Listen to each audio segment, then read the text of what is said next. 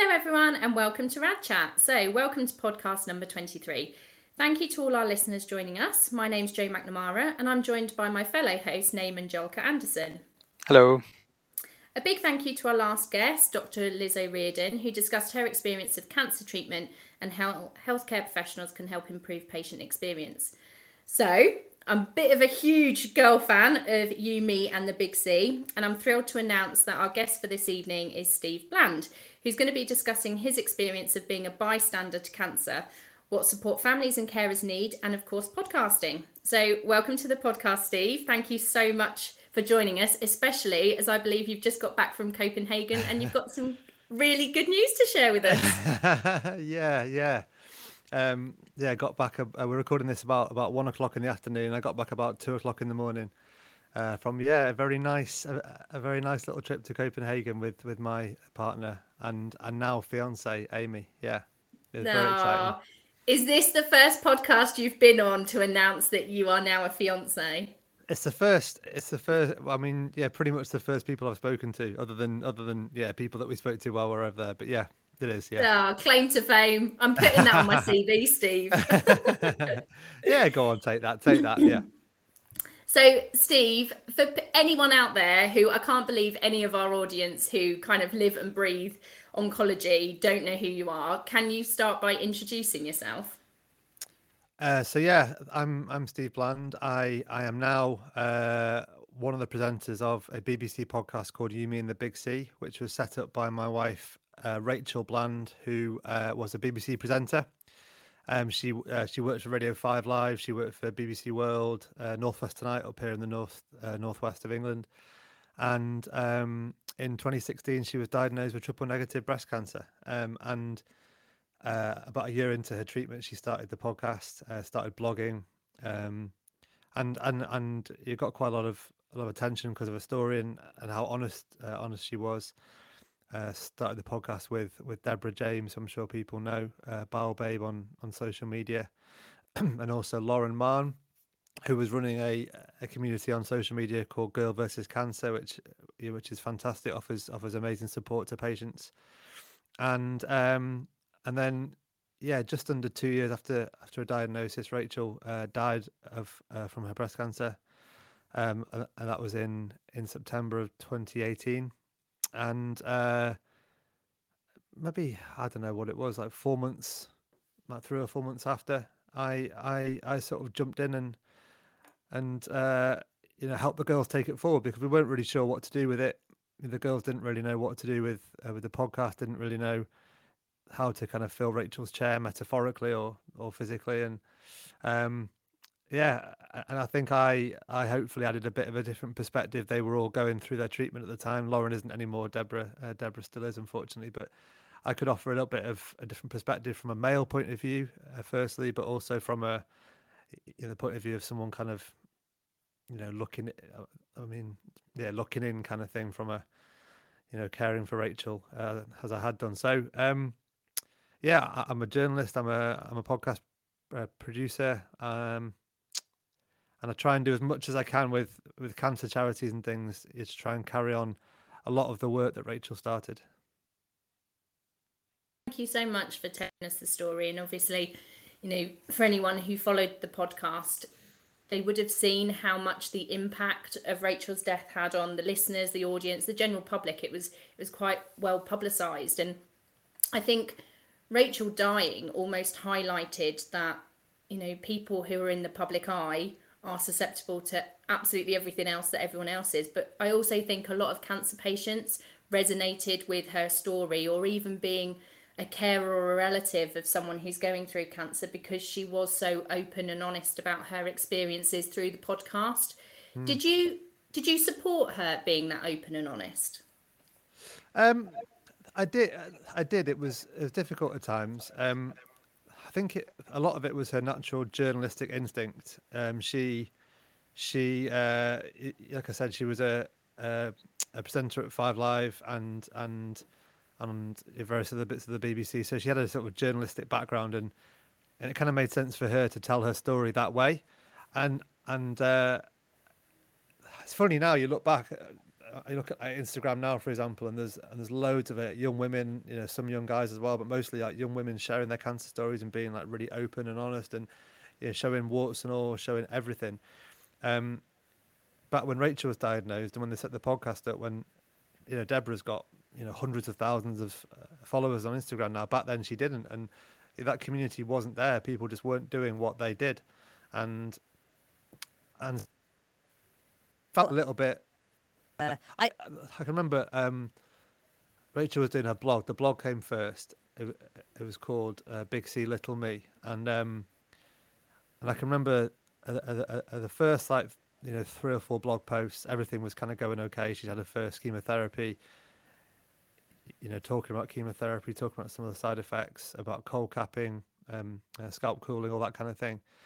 And it was the first post after a scan that hadn't that had shown that the chemo wasn't working that well.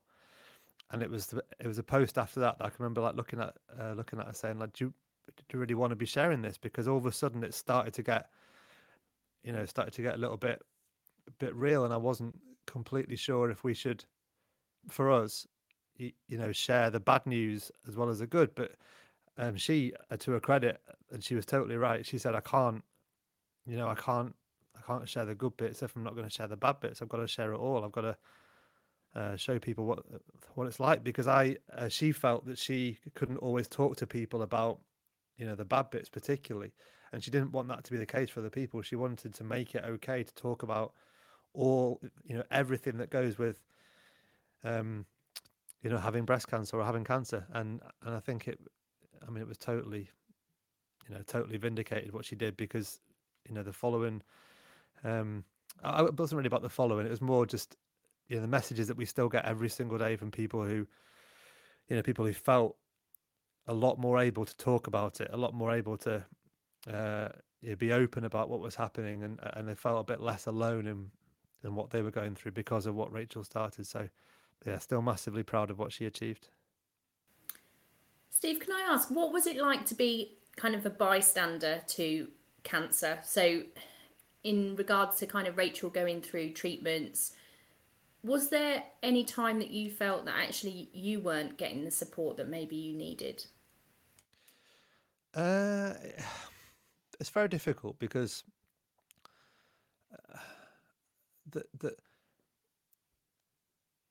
as much as the other half does need support, and I think it is probably there. I think partly because I'm male and we don't go looking for help.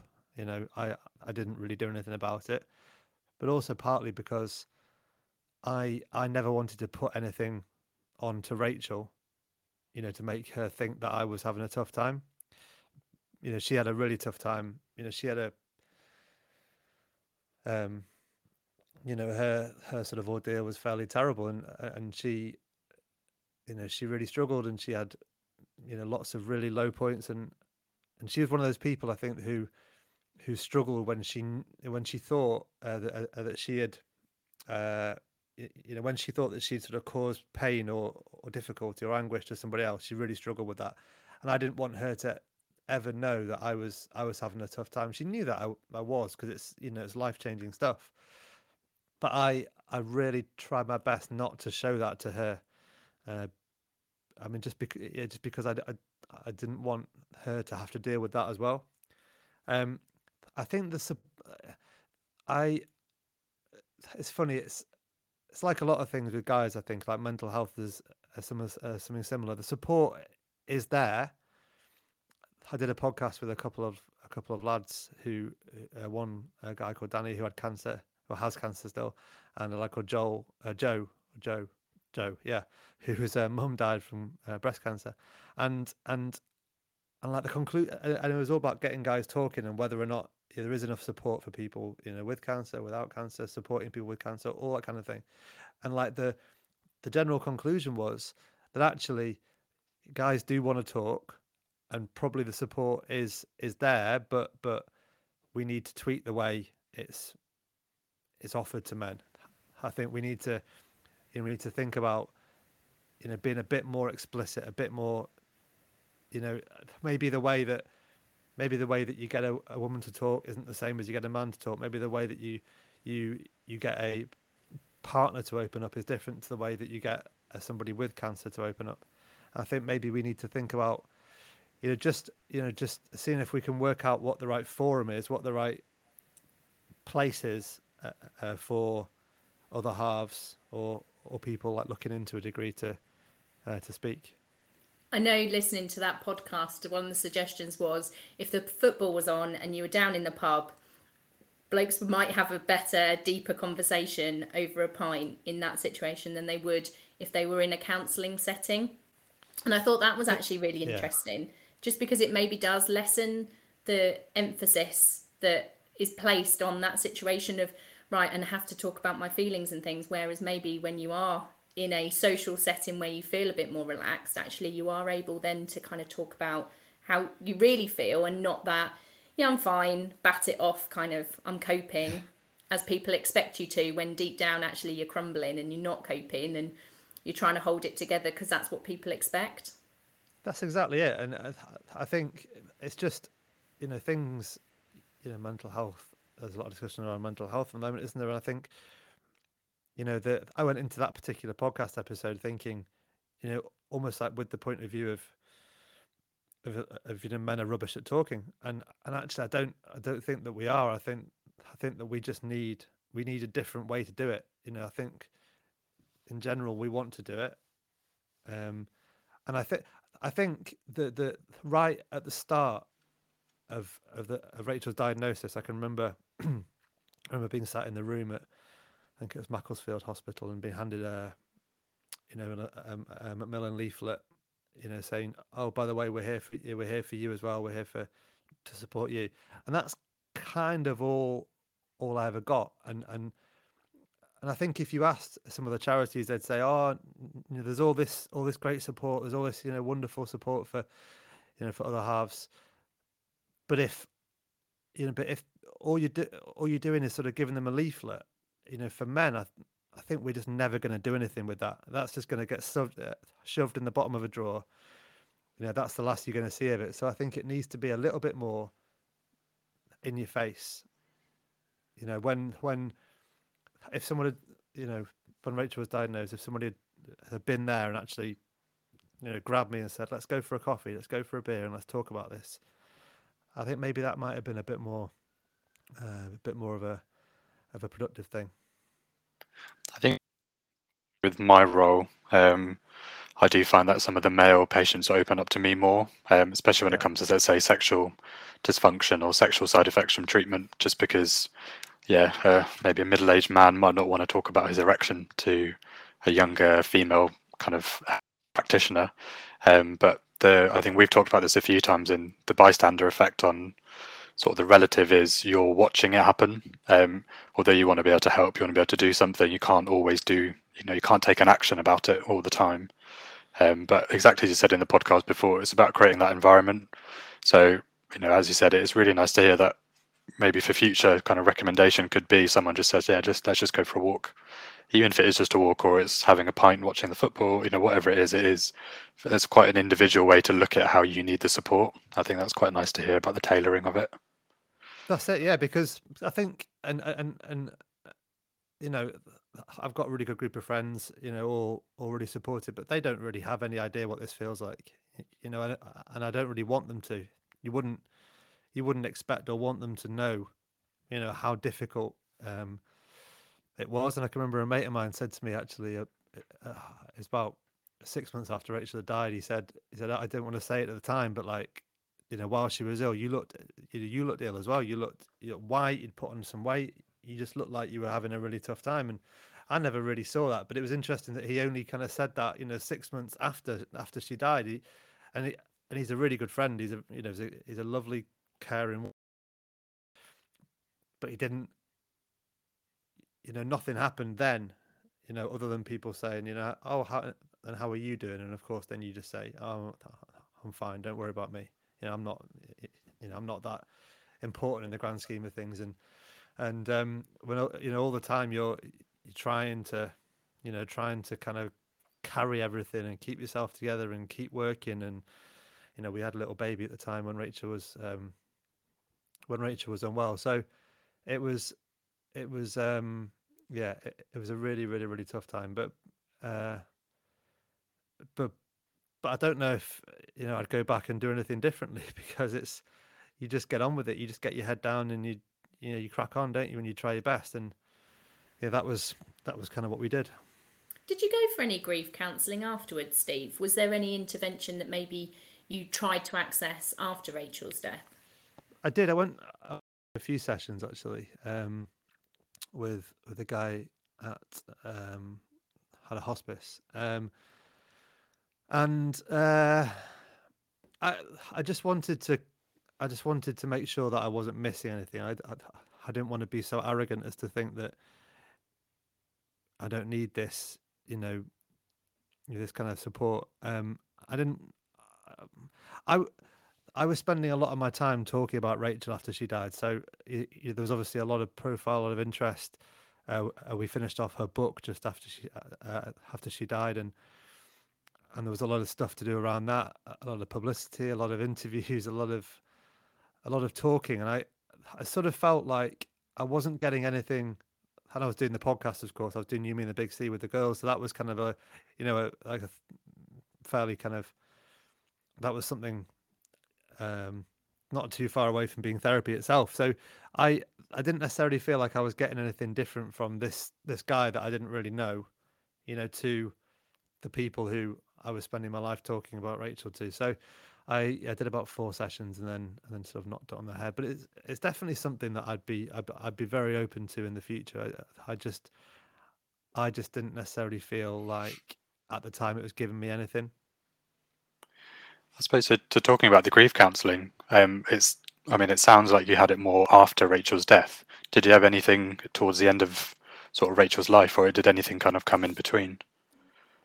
Not at all. No, and actually, it never even crossed my mind, and I do wish it had. We did a podcast episode with Andrew Strauss, a former England cricketer, and his wife Ruth died from lung cancer a little while after Rachel, and Andrew and Ruth had two young boys, a bit older than my son, and he went to see a grief counsellor before Ruth died. Actually, both of them did before Ruth died, primarily to talk about the children, talk about the impact of the children, you know, how to deal with that.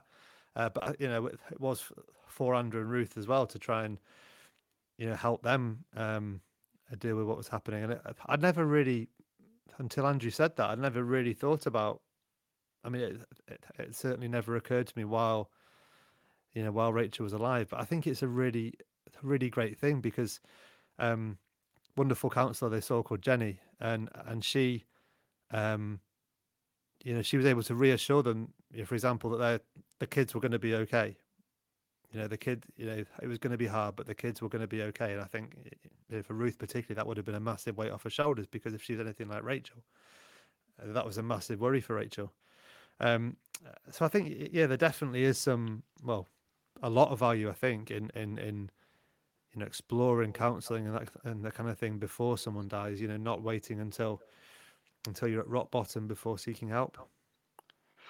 Yeah, there's a patient who I kind of got to know very well during COVID, and this was the same thing, that although I think the palliative care team had already expressed to them that it might be coming around soon, the husband didn't quite know what was going on, just as you said, or hadn't understood that counselling and grief, etc. It's a good thing to get into as soon as possible, and I think it's nice now there's more emphasis in this in practice, so people know kind of what's out there, but that getting it early on is a really, really important step as well. Yeah, I think it definitely is. I think it's just, it's like anything, any sort of disease or any illness, any condition. If you get ahead of it and you're not waiting until it's fully taking you down before you do something about it. So I think when Andrew said that on our podcast, it really kind of made an impact, and I thought to myself, that's That's really, really, really good advice. I think, yeah, something that I would advise anybody to do. I suppose it goes into the bits about the good points, as you said. So obviously Rachel was very open and honest about what's been happening, what's been going on, whereas other people may not have obviously done that with their friends and family. So even those conversations earlier on, so people do know what's going around. And I know from experience speaking to patients, when they express how they're trying to discuss it with their family or friends, not everyone knows what to say. And sometimes some people distance themselves, or some people don't leave you alone. There's all the different kind of floating in and out of it. Yeah, I mean, it's it's tough stuff, isn't it? But we need to get better at talking about these things, because it happens to all of us. And I think for someone in Rachel's position, she found it really difficult not to be able to speak to people about it. I can remember having her chatting to her mum, and her mum was in full on denial mode, which is understandable. Her daughter's got stage 4 cancer, but her mum was in full on denial mode, and I remember Rachel just shouting at her saying, "Mum, I'm gonna die. You need to get on board with this. You need to understand what's happening." Because I think the only way to actually to make the best of the time you've got, it's so cliched, isn't it? The only way to make the best of the time that you've got is if you actually understand what's going on, and you can't be in denial. And that was often quite difficult, but I was very determined that as much as I possibly could, I made my peace with what was happening, while it was happening. And I think that allowed us to then, enjoy as much of life as we could. Yeah, sharing. I suppose you touched on some really important points about support and counselling, and grief counselling especially. I suppose moving forward, if you're happy to share, at what point in life did you feel you could move on and explore life without Rachel?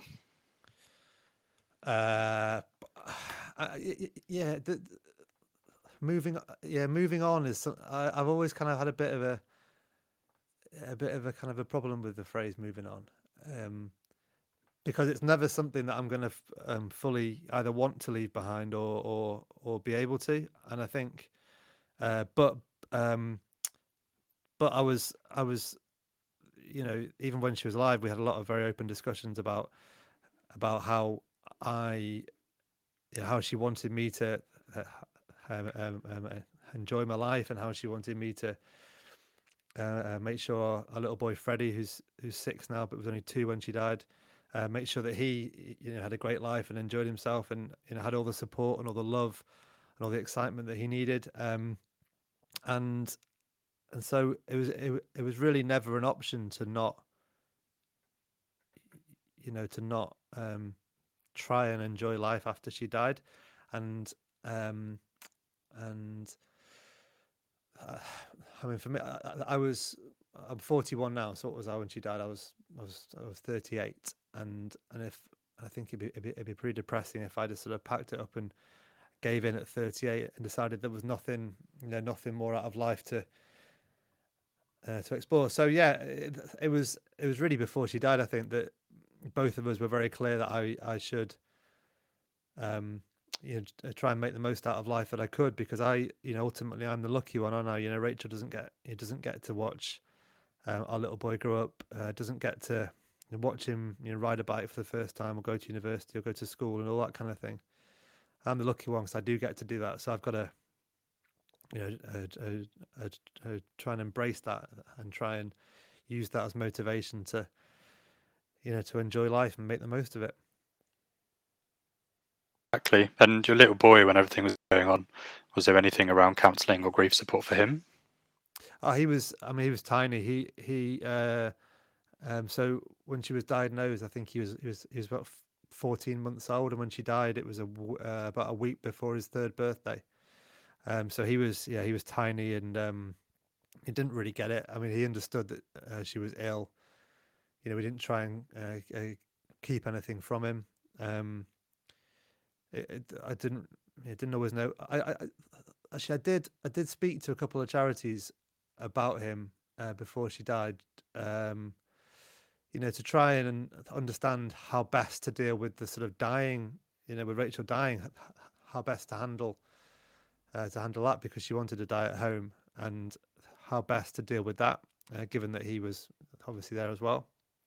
And one really good bit of advice, because I'd been imagining that I didn't really want him to see her, as in the last sort of couple of days, when it gets a little bit, it isn't so nice to see someone look very different and sort of behave very different. And but actually somebody said to me, don't hide anything from him. Make sure that you take pictures of the two of them together, because when he's older, he'll want to know what happened. He'll want to know why he wasn't there. He'll want to know all the answers. And I think that was, you've got a really beautiful picture of them giving each other a little kiss on the lips, when they were, I think it was a day before she died or something. There's a beautiful picture of them together. And I think without the advice that I got, I think it was from Winston Swish, maybe the charity. Without the advice from them, I think I wouldn't have done that. I'd have kept him well away. But yeah, I'm very grateful I didn't do that. Steve, can I ask? Obviously, you are surrounded now by cancer patients, and I know Deb's had a really scary time recently with sepsis and things. How does it feel being around people that are going through the same things that Rachel went through, but also knowing that at some stage, you are going to lose other people in your life and have to go through that grief all over again? Like, is that something that you think about and know that you're going to have to deal with? Yeah. I think about it all the time, actually. Yeah, it's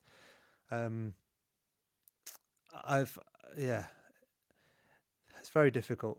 It's very difficult, and I've been very lucky in the last few years to make some wonderful friends in the sort of cancer community. And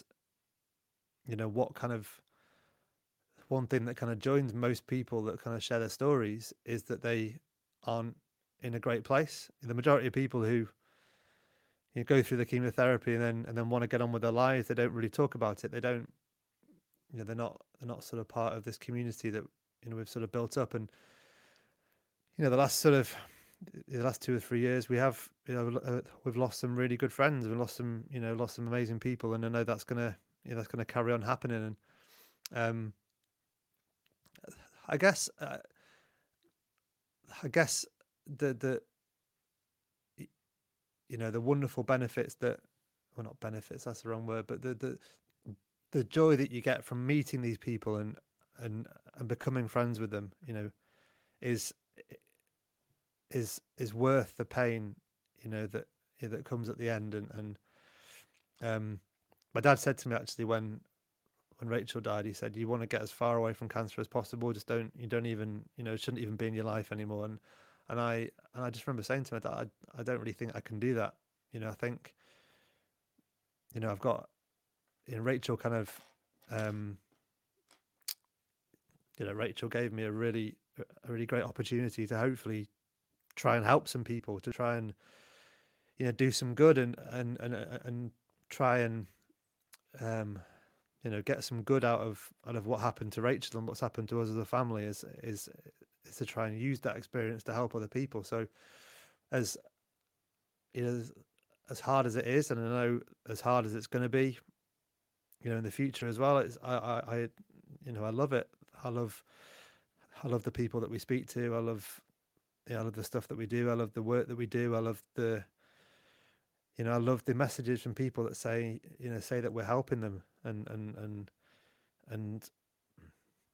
we started planning the podcast when Rachel started planning it, whenever it was, 4 years ago or so. It was all about helping one person. And if it helped one person, then it was worth it. If it helped one person feel a bit less alone, a bit less like they were the only one going through that experience, then it was worth it.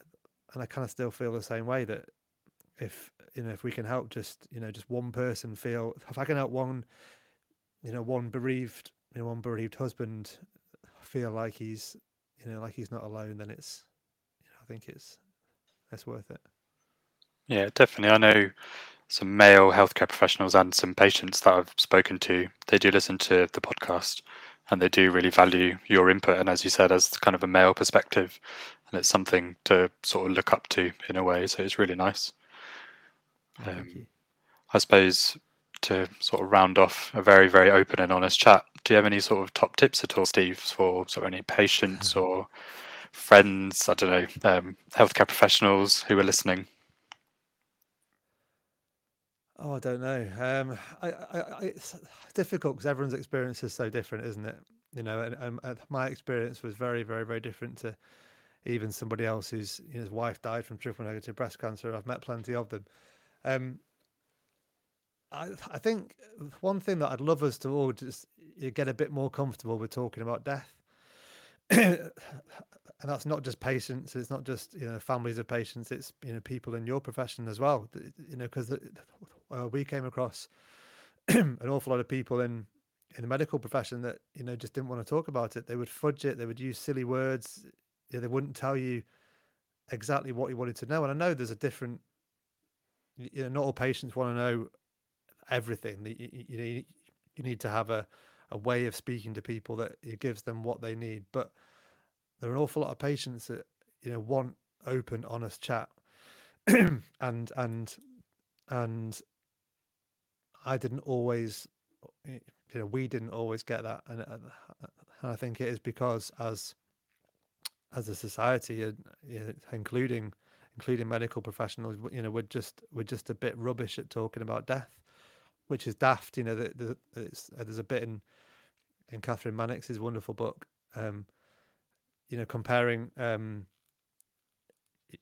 giving birth and dying, and how much effort goes into our entry into the world, and how little we're willing to even talk about the other end.